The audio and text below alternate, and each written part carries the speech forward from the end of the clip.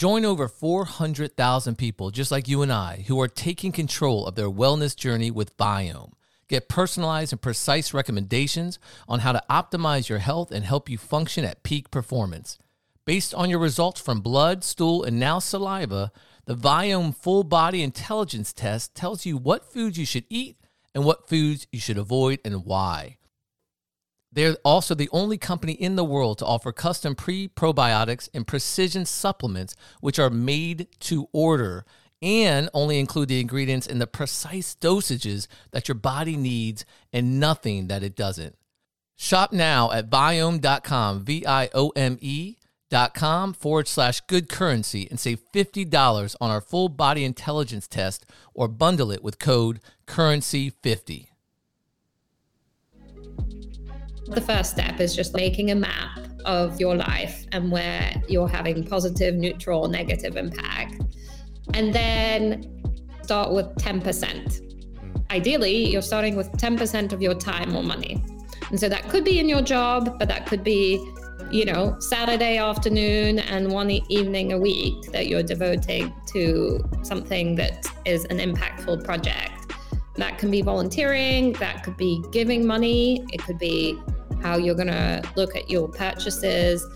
But 10% should be something manageable that you can get to, and then you can increase it as you go. Welcome back, everybody, to another episode of Living Good Currency with Tony and Tobias. We're so grateful and excited to sit down with someone we just got to read this bio because it's extensive, it's impressive, boss. And yes, it's a boss lady, right? Yes. So we are so grateful to have Alex Amouyel to our podcast. We thank you so much for coming. Alex has spent over 15 years working in the social impact space. First, for one of the largest children's nonprofits, Save the Children, then for the Clinton Foundation. And she now leads Solve, an initiative at MIT. As a founding executive director of Solve, Alex has built and now oversees a fast-growing team whose mission is to drive innovation to solve global challenges. How do they do that? Their team finds, funds, and supports the most promising social innovators and entrepreneurs all around the world. To date, Solve has brokered funding commitments of over $50 million to their solver teams and entrepreneurs worldwide. Welcome to the show, Alex. Welcome. Thank you. Thank you so much for having me. And since, in fact, it's now 60 million. Just that quick, so 10 more mil. Yeah, exactly.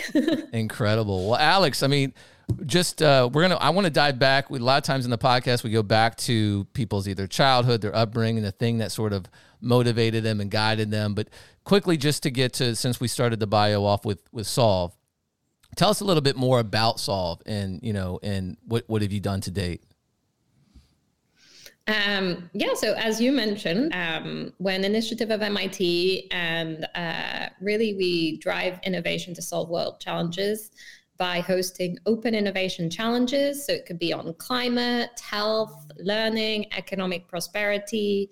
We've hosted topics like the future of work or resilient ecosystems or the care economy. And then we ask innovators all around the world. They can be non-profits or for-profits. They can be based in Afghanistan, in Benin, here in the US, be it New York City or the Navajo Nation. And we then have a series of judges who select the most promising early stage tech-based social entrepreneurs. We give them funding, we give them coaching, mentorship, introductions. And we have about 100 organizations, so corporations, foundations, impact investors, philanthropists who are there to support them with resources. Wow. And the idea is that we're really getting these innovators to prove out their business model and their impact so that they can scale their ideas. Incredible. 62% are women-led. Hey. There's 56 countries represented. We have an Indigenous Communities Fellowship in the US and the Black and Brown Innovators Program.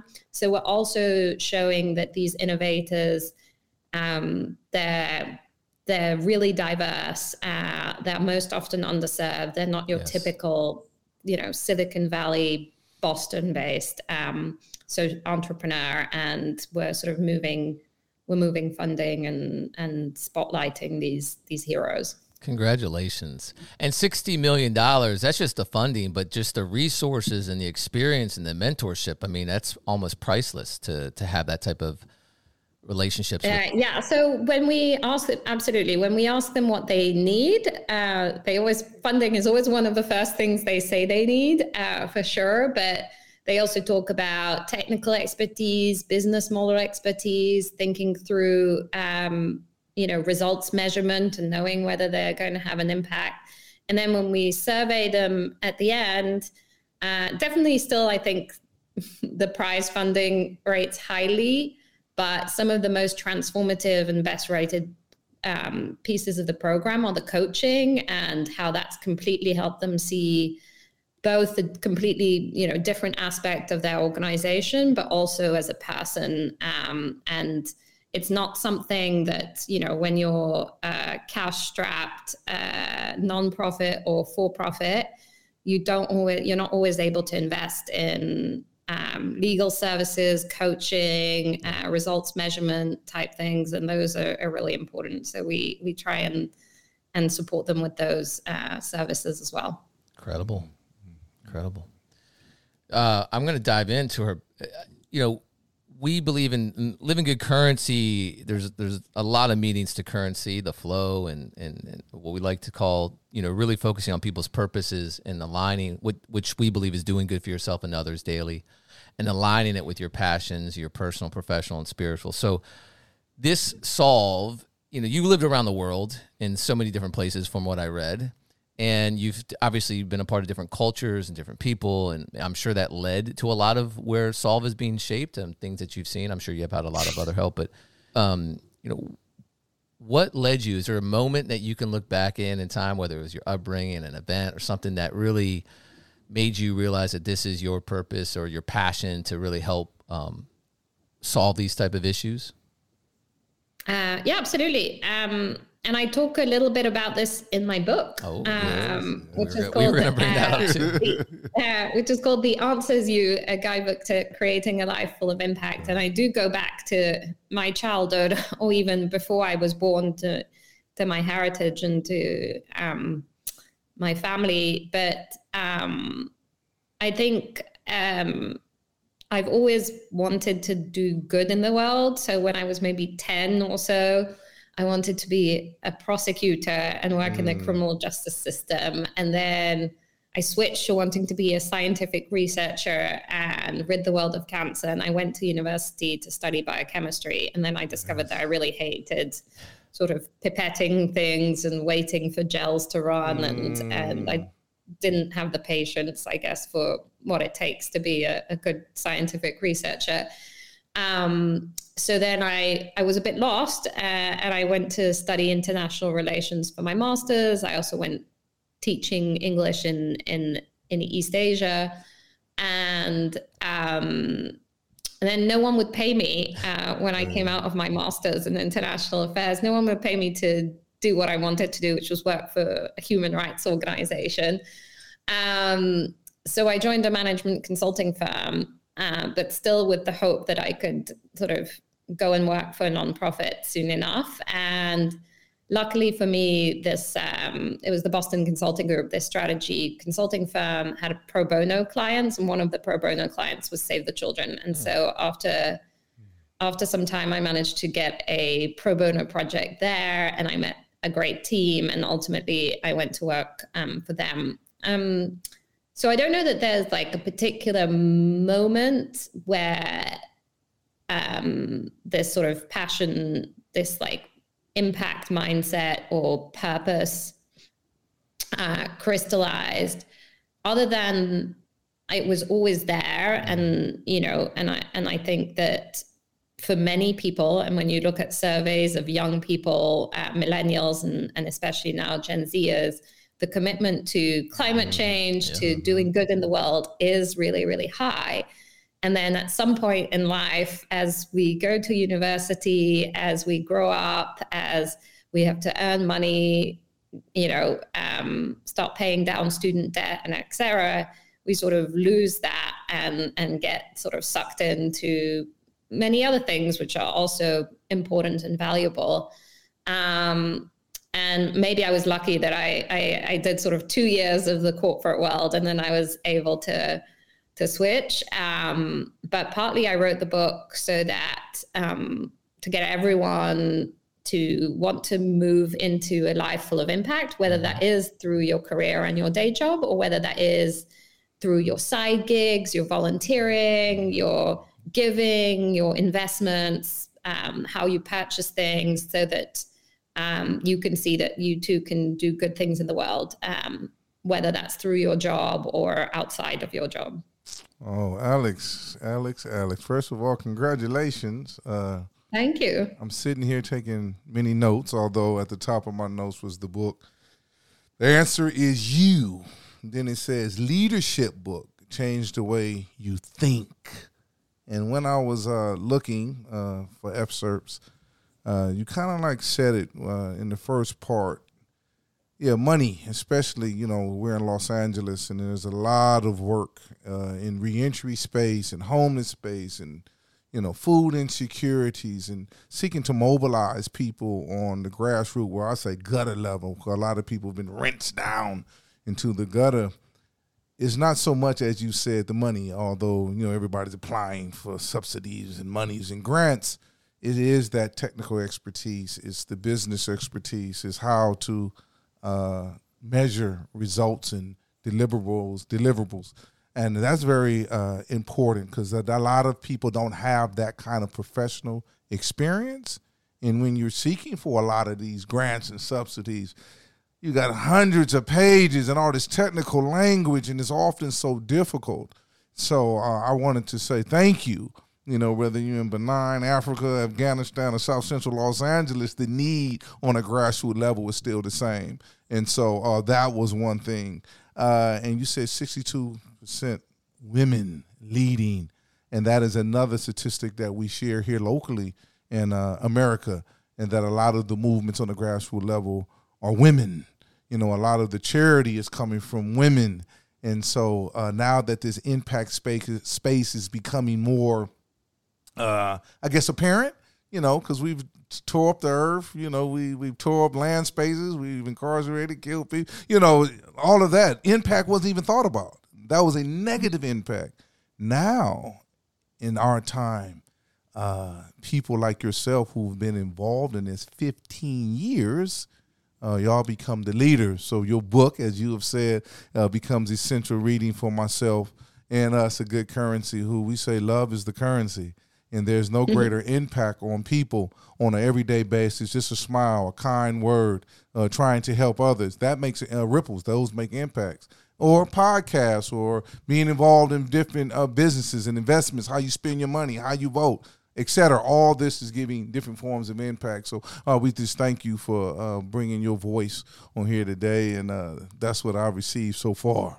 Yeah. Oh, thank you. And it's really good that you highlight sort of all these grassroots organizations and movements that indeed may not be so visible, but are holding whole communities up, and indeed often staffed volunteer. It's often people who are volunteering their time, who are not getting paid, who often can be women and things like that. But they're an essential part of, an informal impact economy.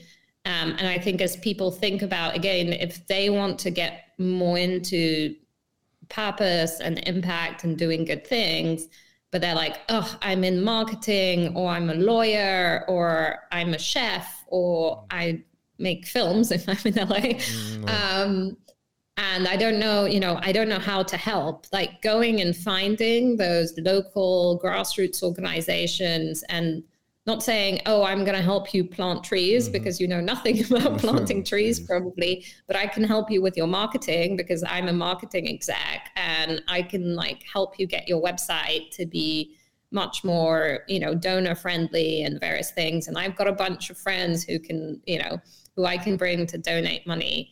That makes a huge, huge difference. And, that's part of what I talk about in the book, is everybody has what I call superpowers, but the things that make their skills, their lived experience, their trauma, the things that make them unique, that they can contribute, whether they quite realize it or not. Like, we need lawyers in the social impact space. So we need marketing executives. We need people who know how to, who know how to work with food, whatever it is. And so it's about sort of finding, the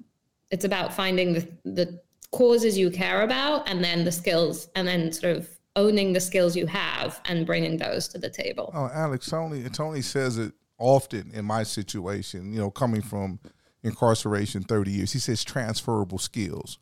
And I explained to Tony, in his legal profession, decades, being in Hollywood, I said, bro, you have transferable skills on the grassroots level that we need. So this relationship with Tony and Tobias and Living Good Current, it actually represents the bridge. And it's really a confirmation of both of our humanity. The superpower, the skill, the superpower is really love. And you are actually allowing the currency of your love to be seen in a skill or an act of kindness, whatever the case might be. But I think ultimately when we are seeking to help people, in my experience, it is the connection of our humanity.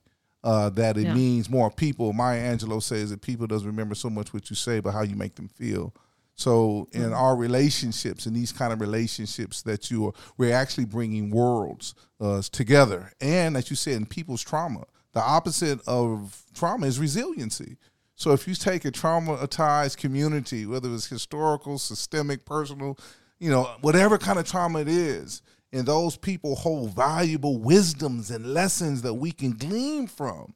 So yes, is documents. We need lawyers. We need marketing. We need to be able to place this on a podcast or a documentary or a movie or whatever the case might be. So now, specifically, this is the time where impact to me means everything. And these are the kind of relationships. If I wasn't in a relationship with Tony, I wouldn't be here talking to you today, and Rachel and Dominique and all the people that I've met. Yeah. So this is, I believe, is the movement that we are inviting our audience to. And I just constantly marvel as the blessings of being able to share these kind of conversations with beautiful souls like yourself. Thank you. It's true, brother. That's we've gotten. This is we made the right intention, and then you sort of see what the actions. The results are out of our control. So you just show up and try your best. One of the things that you were talking about with Solve is, these different aspects. Some people want the money, or everyone wants the money, but people want different relationships and experiences.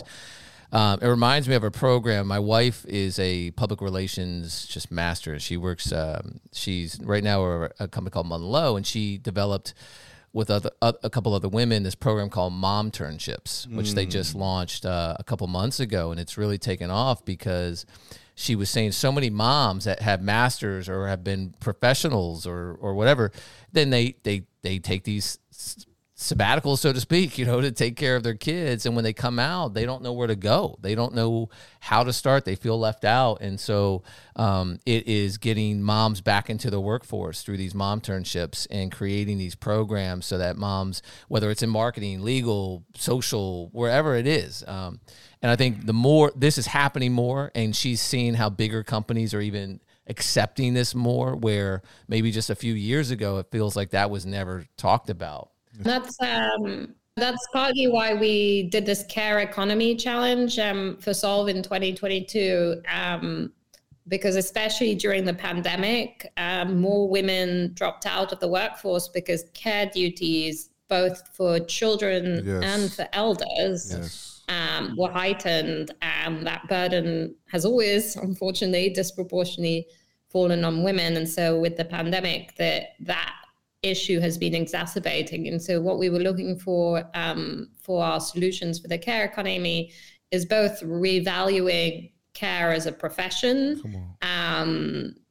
be it across, health, childcare, elder care, et cetera, but also allowing more solutions so that women can go back into the workforce or go into the workforce and not be sort of penalized with this society, the sort of the remaining patriarchal norms, which means they disproportionately have to shoulder that. But yeah, that sounds what your wife was doing sounds fantastic and really aligned with that. Yeah, I would love to connect you guys, but she, they had this line says, put mom on the resume. And so that's, because that's something you usually shy away from. Where's this? Why is there a 4-year gap here, 5-year gap? Put mom on the resume, that's transferable skills. That's what I learned in those 4 to 5 years? Goodness. And so, you empower women and you flip it completely on its head. And as soon as you flip that on its head, then the employers can think, oh, wow, you're right. These are amazing skills that, are often overlooked. Anyway, so I just wanted to, and you're right. Negotiate with key stakeholders on, including late night. Yeah, I think you could write it up in a exactly. funny way. Yes. So all hours in negotiations, the mom's the CEO. We say all this stuff and we've known about it, but we know that the moms and women are the CEOs of the household. They control the purses. They do this, they do that. But until you then create a vehicle or solutions like you guys did at Solve, sometimes it just falls on deaf ears. And so you give these women, and I mean, they had an overwhelming amount of moms that we're just so grateful for the opportunity to apply to be an intern. Yeah. And, you just so, and she's like blown away by their resumes. Like, what? Anyway. So with Solve, if we can go back or, yes, you said you were lucky enough to have a client and you saw the pro bono, save the children, but you also had clearly in your ethos, you weren't necessarily maybe or however distracted by, like you had talked about, how we have all these goals and then life happens and we get distracted.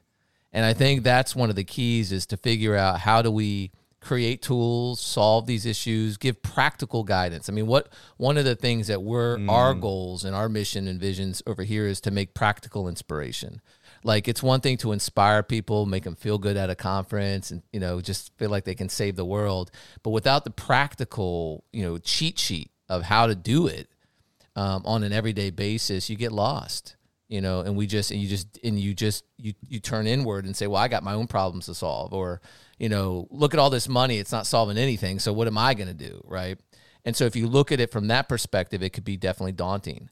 But one of the things that, and I don't know, I would love to hear from you and some of the people that you've been around at Solve or even your past organizations. For us, it's less about the results. It's about the intentions and the actions that you do. Because if you do that, you ultimately will feel good. And feeling good is what we all want to do. We all want to feel good. We want to feel happy.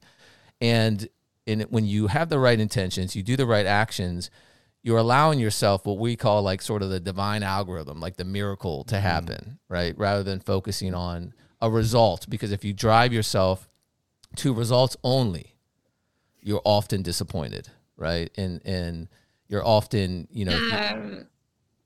Yeah, absolutely. I think what I say, and actually, again, it comes from my book. What I say, and that's, I think, chapter 4, is to do an audit of your life across all the different categories. And so career and job is one of them, but also your money, your side hustles, your volunteering, your family, the institutions you're part of. That could be religious institutions, that could be schools you're affiliated to, etc. So look at all your life. And first, I advise that you start rating it by how much time you're spending in these different categories, but also what are you having a positive, neutral, negative impact in those categories? And then think about how, that's the first step, is just like making a map of like your life and where you're having positive, neutral, negative impact. And then my advice is to start with 10%. To get past that being overwhelmed part. Ideally, you're starting with 10% of your time or money. And so that could be in your job, but that could be, Saturday afternoon and one evening a week that you're devoting to something that is an impactful project. And again, that can be volunteering, that could be giving money away, and many religions do in fact talk about giving away 10%. It could be looking at, your investments and looking at impact investing. It could be how you're going to look at your purchases. But, 10% should be something manageable that you can get to, and then you can increase it as you go.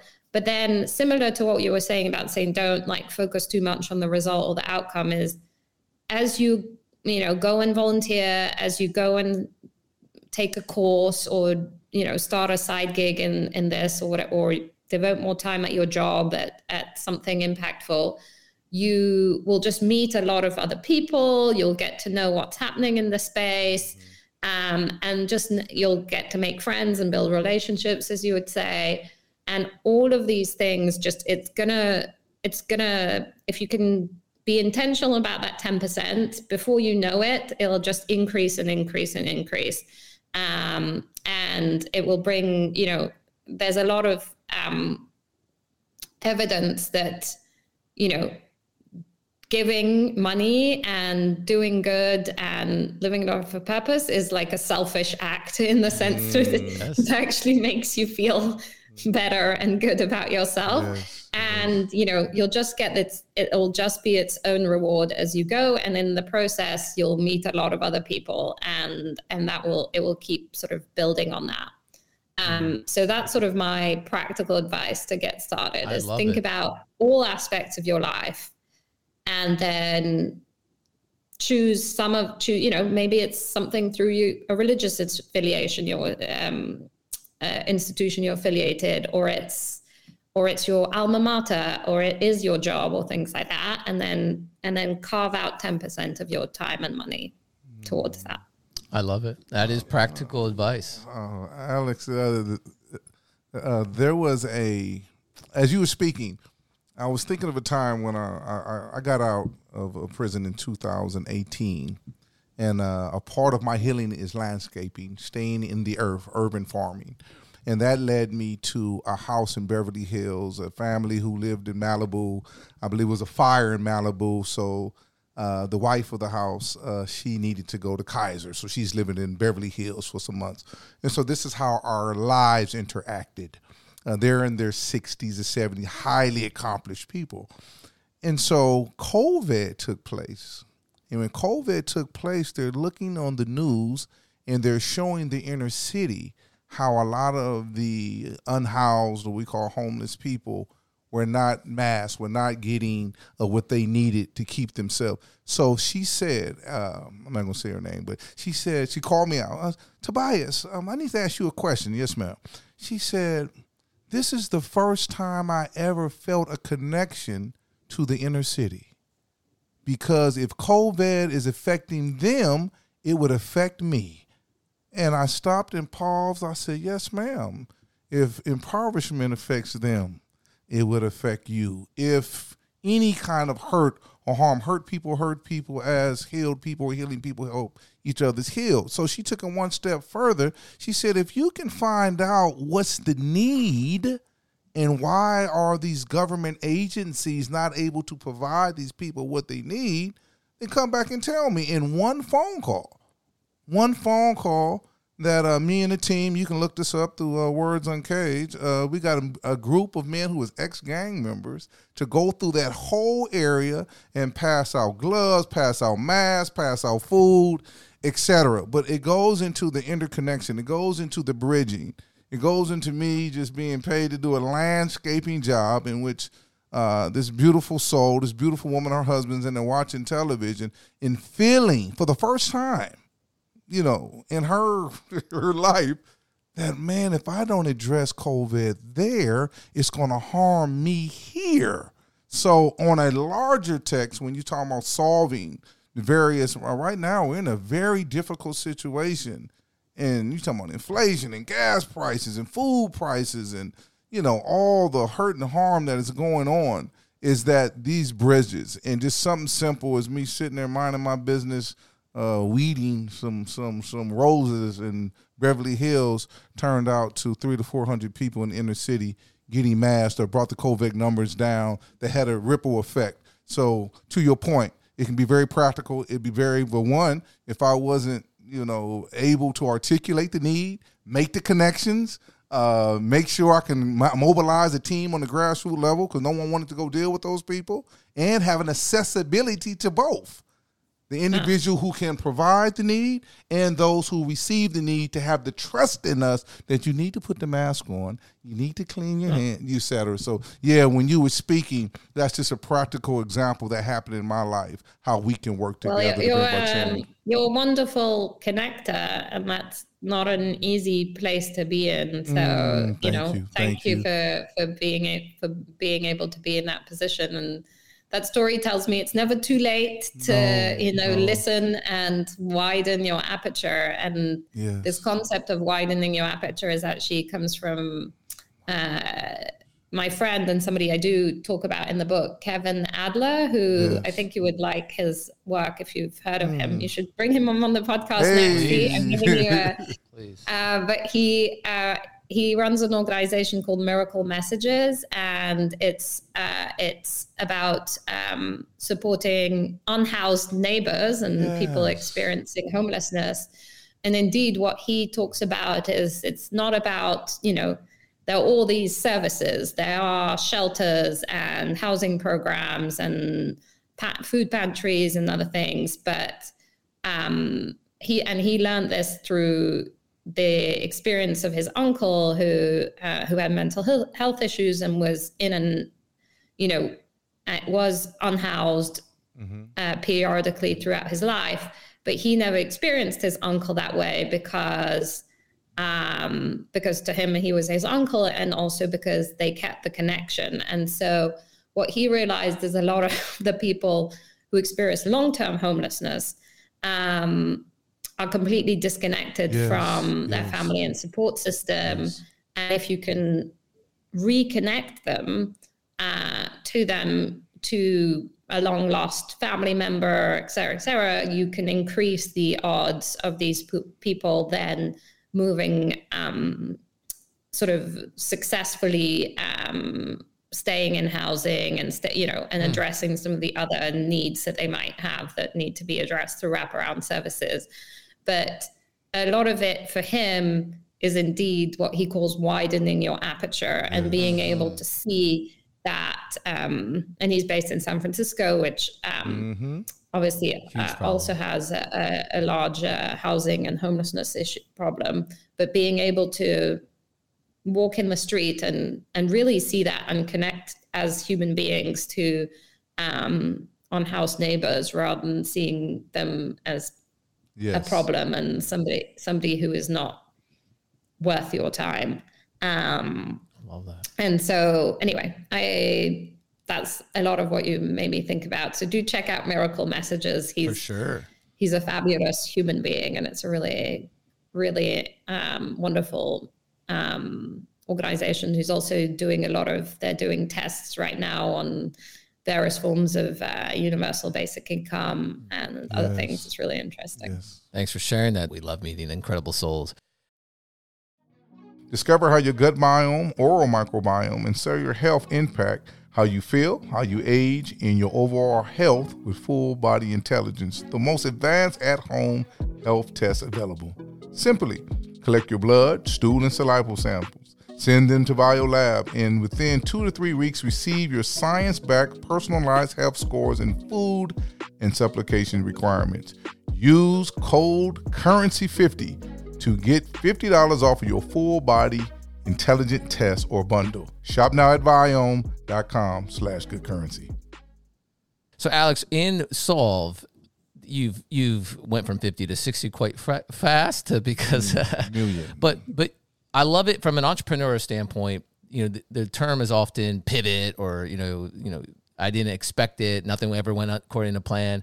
What is some of the biggest or some of the biggest surprises that you have seen since you had since you started Solve and where it is today?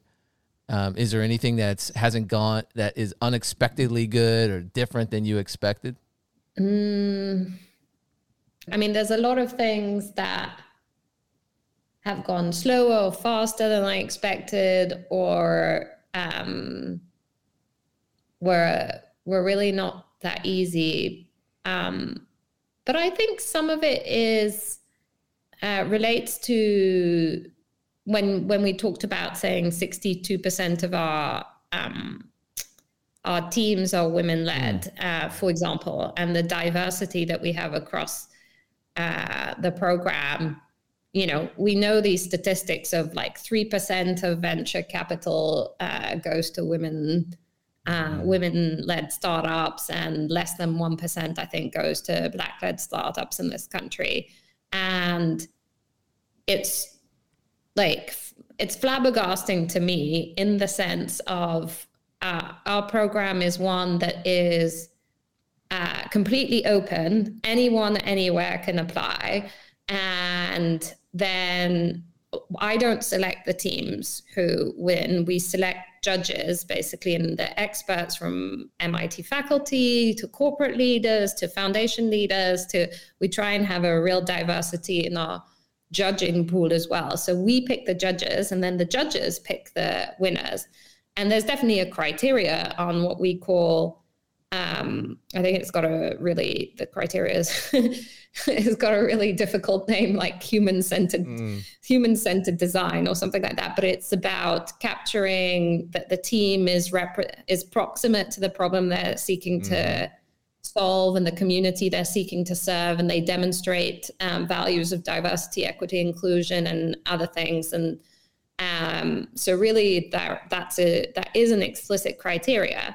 But, you know, in that sense, it's surprising that our stats, and because this is tech-based entrepreneurs, right? And technology is not like, again, a place that's typically that diverse, that we get, you know, 40% of our applicants are from sub-Saharan Africa. There is, I think we knew this, but now we've shown it to be true. And then it's still then flabbergasting to me that, you know, typical, both on the venture capital side, but also on the typical philanthropy side, people sort of say they can't find entrepreneurs, they can't find innovators, the pipeline isn't there, et cetera, et cetera. And it's like, no, I think it's gotta look a little harder. You have closed, you know, often you don't allow people to, even they have to meet you at a conference, or they have to be, I don't know, playing, I say in my book, I make a joke, because you have to play polo with the program officer to be allowed to apply, right? And it's a caricature, but maybe not. Well, you know? I think, Alex, there's the other thing that you're solving by default, like you said, or as a bonus, is you're giving. We had Robbie, who's one of the co-founders and current CEO of Giving on the podcast, but we also were just with him yesterday, because a lot of these things turn into movements after the podcast. We were like, well, we want to do this stuff. We do too. And he said, you know, generally in his experience in working with incredible amounts of philanthropists, celebrity Hollywood corporations, they actually generally do want to do good. They just have either been lazy about it, or where they get their quote unquote deal flow or opportunity. So let's even assume that it's not a polo match, but it's just they're seeing the same deal flow, right? And they want in on the FOMO, or they're afraid, and so companies like Solve or organizations like Solve give them another outlet to. Maybe they don't participate in what Solve is doing, but at least Solve could point other companies and organizations to a lot of these venture capitalists and family foundations. Yeah. And that's what we do. And also, I think we are showing, and especially, for example, with our Indigenous Communities Fellowship, yes. We're also showing what a different face, both of what an innovator and an entrepreneur is, but also what technology is, because, you think of MIT and you think about drones yes. and robots and AI and people in space, and that's definitely what we do. Let's be clear about that. but also you have incredible indigenous technologies and ancestral knowledge systems that have existed for thousands of years and been passed on through oral traditions and are more sustainable building methods, are more sustainable irrigation techniques to the current. And, as we think about the future, are better adapted so that we return to these indigenous technologies in some cases. And one of the people that I really like, but I don't have any favorites, so just to be clear. But one of the people I really like and who illustrates this is Michael Running Wolf, who runs the International AI Wakashan Consortium. And his day job, or at least his day job used to be, I don't know if he's still there, but he's in one of the big tech firms. Yes. But he and a number of colleagues are basically trying to design AI and natural language processing systems to revitalize and preserve polysynthetic languges and their traditional languages, because nowadays there's not enough native speakers to practice it as much. So, and he's also doing coding boot camps in North and South Dakota and many other things. And it's really, but in that sense, he's like blending modern technology and modern Western technology with then the ancestral languages and the native languages and sort of bringing both together. And that's really exciting. Oh, yes. When you said earlier about revalue, when we was dealing with mothers and women and the work and effort and love that they bring to ourselves and world, just now, I just pray that our audience can really grasp. They have it called right now, I guess they call it ethnocultural sensitive pedagogy, ethnocultural relevant pedagogy. Activating the ancestral gene and, all these, and this stuff is real because you're speaking to it. My younger sister, Sade, is a professor at USC, University of South Carolina. Wow. And she's opened a school in Cameroon, Africa. And so when me and Tony was in France, I was across the Mediterranean. She was in Africa. So I was in the water. She was in the water, and we communing through the water. Point. She's communing or creating a space for the families and their children to come into this educational space. And she's solely offering resource, community, and love to bring forth the ancestral wisdoms. But this is scientific. Dopamine is, as you would know, you went to school for it. I just figured it out somehow. Dopamine is the learning, biotransmitter or neurotransmitter. It is also the well-being. It's also how we find pleasure. So once we can influence people's brains and hearts and minds to get high on podcasts, to get high on connection, and to get high on learning or knowing that I am valued and I have something valuable to give to the world, and we have these forms of connections and bridges again that allow, it means a lot when Alex says there's value in these people because people value you. So when they value you, just the same way Rachel said, come on this podcast, probably 1,000 podcasts you could have came on and probably died. But you came on us because Rachel gave us value. And so when you said that just now about the ethnoculturally sensitive or relevant wisdoms of ancestors that are thousands of years old, many of our pharmaceuticals, many of the ways that we build was initially based upon these systems. And so for you to say that, I just had to take a moment to give a shout out to my younger sister, Sade, Professor, and two, that there is a new wave of energy or a renewed wave of energy that are returning to those systems and making great impact locally, nationally, and around the world. So we honor you and we thank you again. And Tony is always on Solve, and I'm always on the book. So is one more thing you could tell me about the book, please. Can I have one more? Because I'm going to get it and I'm going to purchase it. because I'm an impact guy. So can you give me one more nugget out of the book? One more nugget out of the book, please.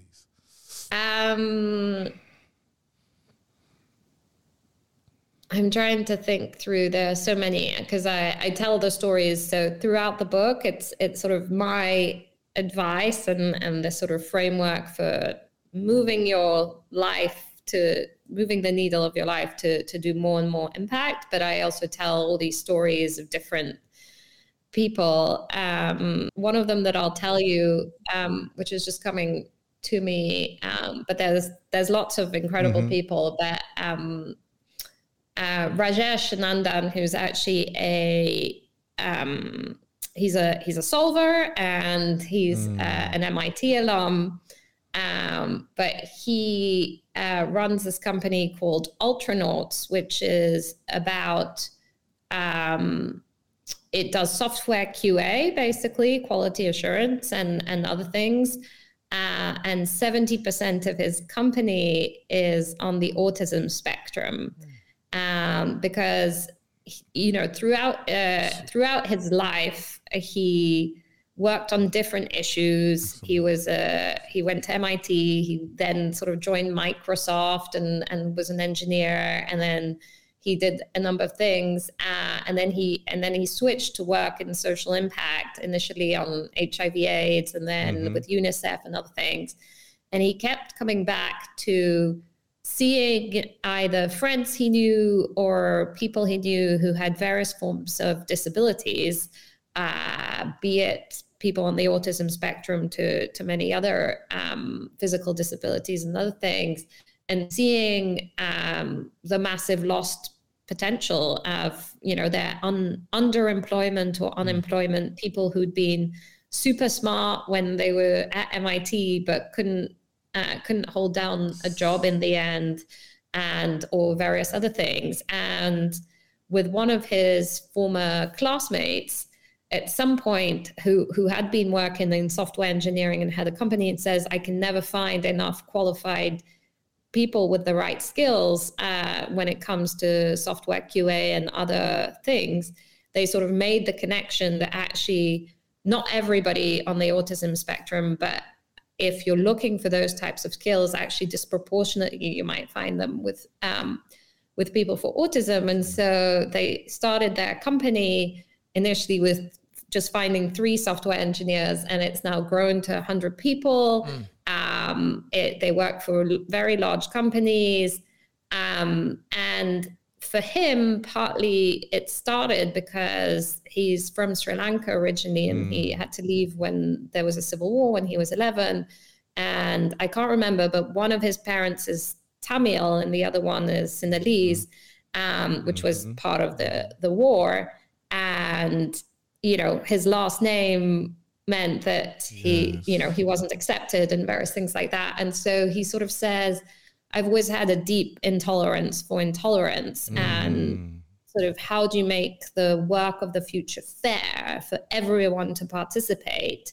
And that if we could make work for people on the autism spectrum, we make it fairer for everybody. And so what I also think was interesting is during the pandemic, he actually wrote an article for Forbes because his company from the beginning has been 100% remote, because people who are on the autism spectrum would struggle typically with commuting and open plan offices and other things. And so they were like, why do we need to have an office? Why do we need to come in? And so the way even they interview, the way they work, the way is very much adapted.